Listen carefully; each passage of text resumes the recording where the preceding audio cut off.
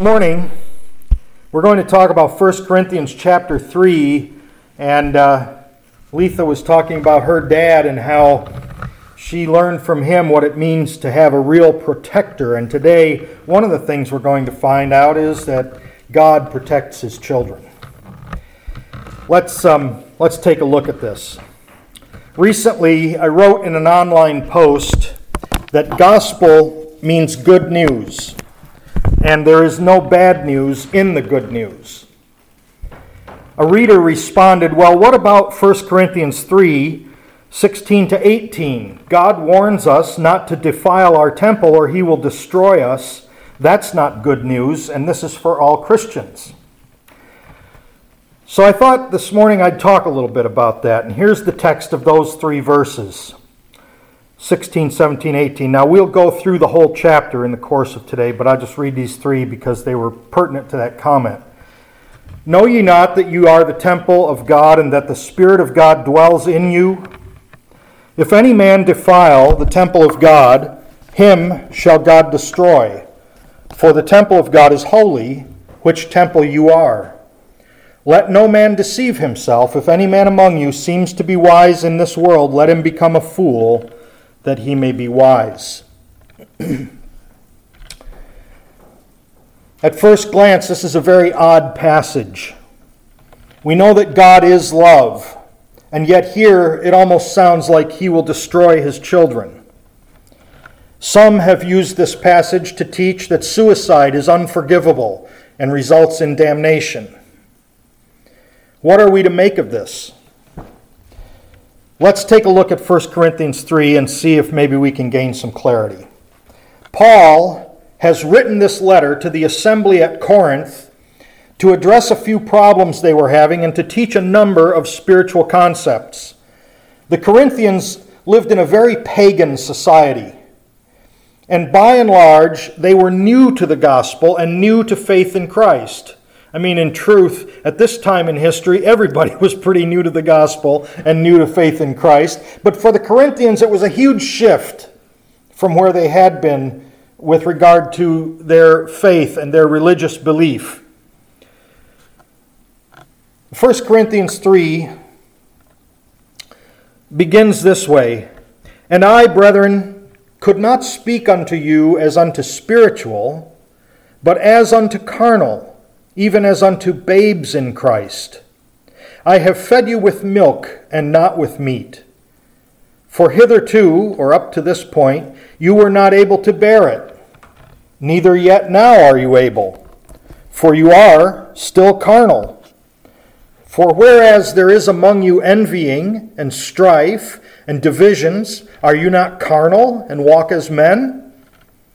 For while one says, I am of Paul, and another, I am of Apollos, are you not carnal? The people in the assembly at Corinth were arguing over silly things. They were putting one member over another based on things like who brought them the gospel. They were envious of one another, and this was causing strife and division in the assembly of the believers. Many of us can identify with this. There's infighting, division, unrest, and one-upsmanship going on in the carnal or fleshly world all the time. Sometimes we see it in the assembly of believers as well.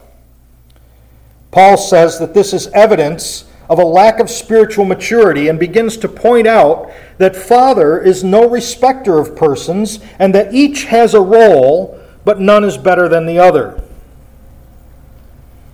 Now picking up at verse 5, Who then is Paul, and who is Apollos, but ministers by whom you believed, even as the Lord gave to every man?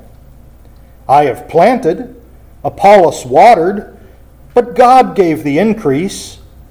So then neither is he that planteth anything, neither he that watereth, but God that giveth the increase. Now he that planteth and he that watereth are one, and every man shall receive his own reward according to his own labor. For we are laborers together with God. You are God's husbandry, you are God's building. each person in the body of Christ, each believer, each member of the assembly has a place and a purpose. Later in chapter 12 of this same letter, Paul expounds on this idea by pointing out that every part is different, yet every part is important. We've talked about that passage before. There are many parts in the body, and the eye can't say to the foot, or the foot can't say to the elbow, and each part's important. Every part has its role to play. None is more or less than the other. Now let's read verses 10 and 11. I'm sorry, let me back up. I got ahead of myself.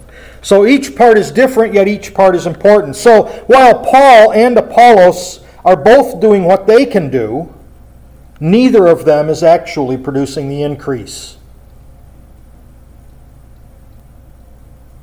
That's God's job. And He is responsible for the care of His children. And the assembly is built up by Him into a temple not made with hands.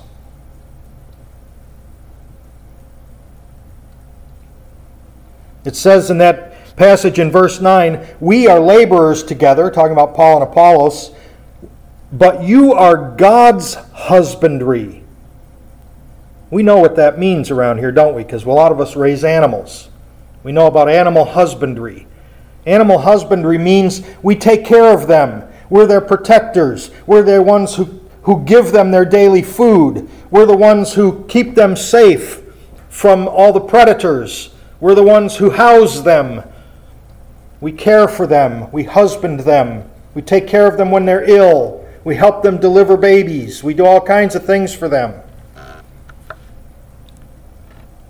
And we are God's husbandry. We are God's building.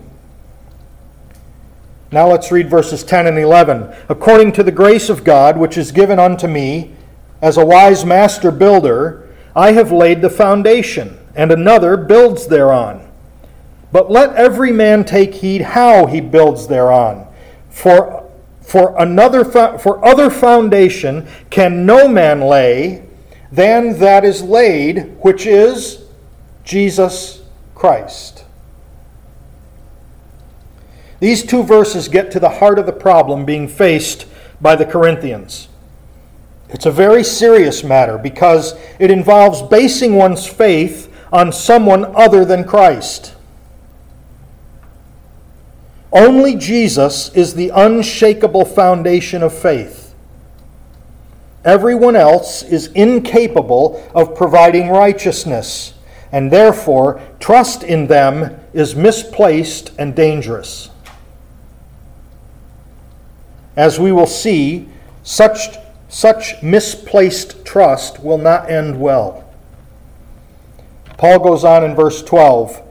Now, if any man build upon this foundation, this is the one laid by Paul, which is Jesus Christ, we just read, right? So if anyone builds on this foundation, gold, silver, precious stones, wood, hay, stubble, every man's work shall be made manifest, for the day shall declare it, because it shall be revealed by fire. And the fire shall try every man's work of what sort it is. If any man's work abide, which he has built thereupon, he shall receive a reward. If any man's work shall be burned, he shall suffer loss, but he himself shall be saved, yet so as by fire. In the end, whatever building has been done will be shown for what it is. If, by pointing to Jesus and encouraging faith in Him alone for righteousness, one has built with gold, silver, and precious stones, one has built spiritually by faith in acknowledgement of the Holy Spirit as the source, the work will live on. Those who have been saved and those who have been matured through that work will be together with those who were ministers to them of the good news of Jesus. Both will share in the inheritance of the saints. Both will be together with the Lord, sharing eternal life. That's how the work lives on. It's spiritual work done through the power of the Spirit. It doesn't have to do with people building things. But if, by pointing to a particular person, by encouraging faith in fleshly things, one has built with wood, hay, and stubble, in a fleshly way, by sight, by senses, seeing the person or the process as the source, the work will be burned up. That work counts for nothing in eternity, because it is the work of people and not the work of the Holy Spirit. We see that modeled throughout Scripture over and over in many ways. It starts in Genesis with Cain and Abel. One brings the fruit that he raised and created himself, and the other brings meat that God created and provided. We see it with Joseph and this dream that was had by the leader of the country. And in the dream, the dream was had by these two guys in prison. One guy was the baker and one guy was the wine taster. And the two of them were thrown into prison, and they had a dream, and in one case the man lives, and in the other case the man dies. The one who lived was the one who was the wine taster. Wine is the fruit of the vine. It comes from God. The other one was the baker who created things with his own hands. We see that modeled throughout Scripture, this idea that the works that we do count for nothing, but the works that the Spirit does through us, that God does through us and by us, that's what counts. Jesus had an interaction with the disciples that underscores this. In Matthew 16, 13 to 18, we find this. When Jesus came into the coasts of Caesarea Philippi, he asked his disciples, saying, "Who do men say that I, the Son of Man, am?" And they said, "Some say that you're John the Baptist, and some Elijah, and others Jeremiah, or one of the prophets." And he said to them, "But who do you say that I am?" And Simon Peter answered and said, "Thou art the Christ, the Son of the living God." And Jesus answered and said unto him, "Blessed art thou, Simon Bar-Jonah, for flesh and blood has not revealed it unto thee, but my Father which is in heaven. And I say also unto thee that thou art Peter, and upon this rock I will build my church, and the gates of hell shall not prevail against it." Jesus is the only foundation. Upon the truth that he is the Christ, the Son of the living God, the entire body of Christ, the worldwide assembly we often call the church, is built. God will allow no one to prevail against that, as we are about to see. Now let's read the verses that sometimes cause confusion and doubt. 16. Know ye not that ye are the temple of God, and that the Spirit of God dwells in you? If any man defile the temple of God, him shall God destroy, for the temple of God is holy, which temple are ye. English is a wonderfully expressive language, but sometimes it has limitations. For example, if I'm in a group of people and I say, "You're invited to supper at my house tonight," I have to be very careful to differentiate whether by you I mean the individual with whom I'm making eye contact or everyone in the group. In the southern United States, we have a special word that has been created to refer to the entire group. And that word is y'all. If I say, "Y'all are invited to my house for supper tonight," I better have a lot of food on hand because I'm inviting the entire group. In verse 16, you find the word you, or ye, 3 times. And in this verse, you, or ye, is in the plural. Do you see the problem here with English? Because the word you in English, or ye, doesn't really differentiate between singular or plural. But here in the Greek, it's plural. If we were saying this today in the South, we might say, don't y'all know that y'all are the temple of God and that the Holy Spirit of God lives in y'all? That's what Paul was saying to the assembly. And then in verse 17, you or ye occurs once, and it's plural there as well. Verse 17 also contains 2 other words that are interesting, defile and destroy in the King James. Most translations other than the King James render these both as destroy, and with good reason. In the Greek, the same word is used in both of these places. Defile and destroy, the underlying Greek is the same word.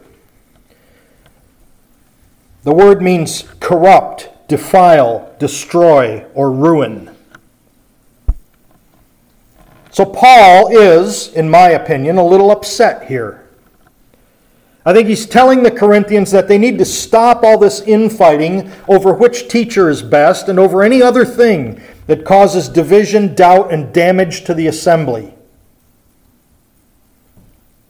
Further, he says that if anyone does corrupt, defile, destroy, or ruin the assembly, that person would be in serious trouble with God. The reason is that the assembly, which is made up of its members, is holy, and the Holy Spirit lives in the holy members of the assembly. Jesus is the good shepherd. He knows about husbandry. He cares for his flock. God the Father is a good father who cares for his children. In Mark 9:42 we read that, whosoever shall offend or cause to stumble one of these little ones that believe in me, it is better for him that a millstone were hanged around his neck and he were cast into the sea. That's protection.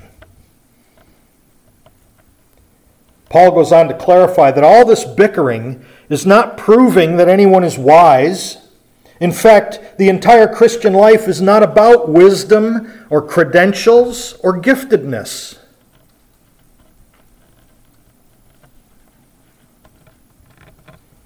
Rather, one is better to simply admit at the outset that they are nothing more than a fool when it comes to the things of God. Let's have a look at this part of the chapter. We'll begin now at verse 18.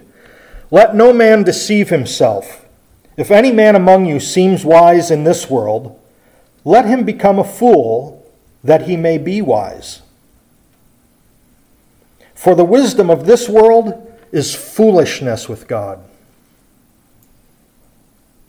For it is written, He taketh the wise in their own craftiness. And again, the Lord knoweth the thoughts of the wise, that they are vain.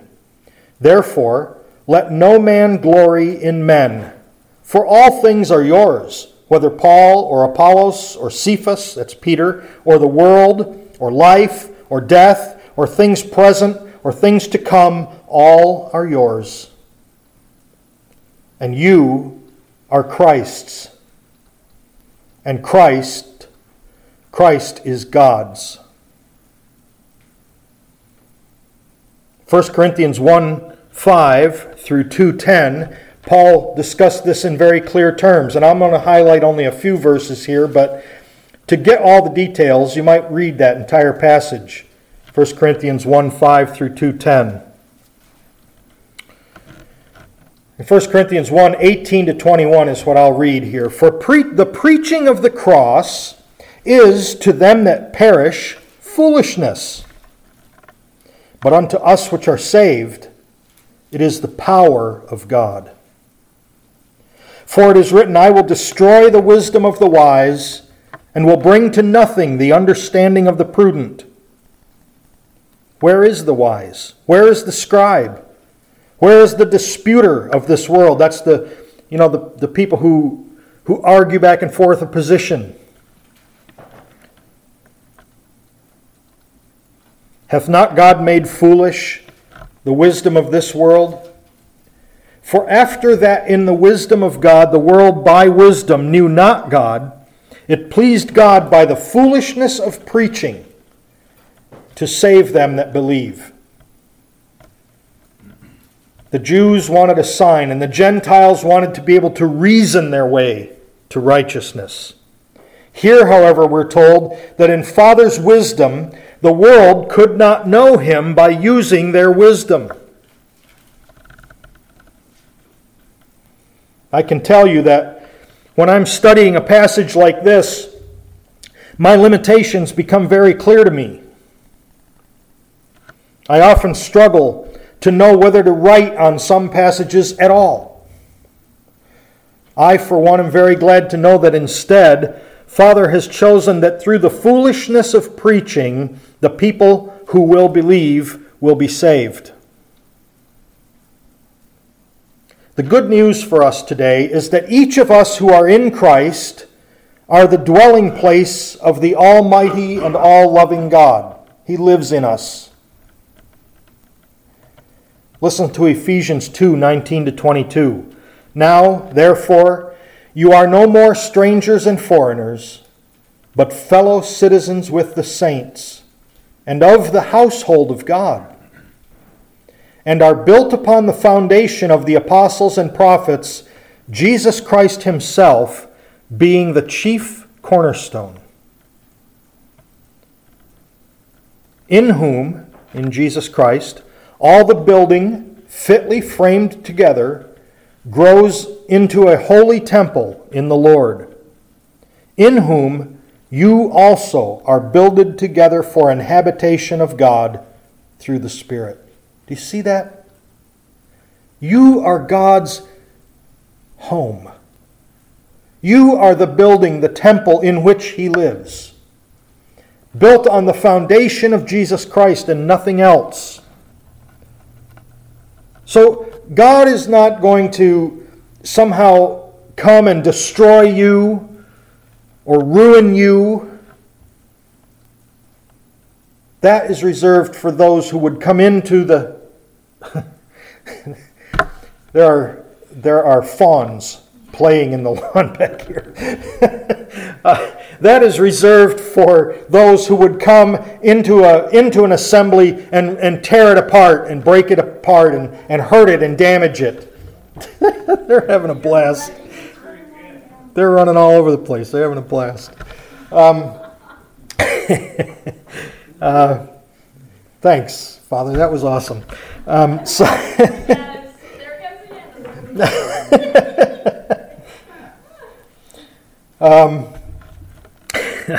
have no idea what I was talking about. Anyway, it's just great because what's going on here is Father is protecting the assembly.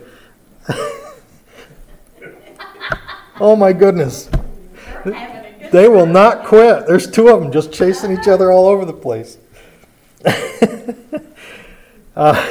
Anybody who wants to get up and look out that window is welcome. That's too good to miss.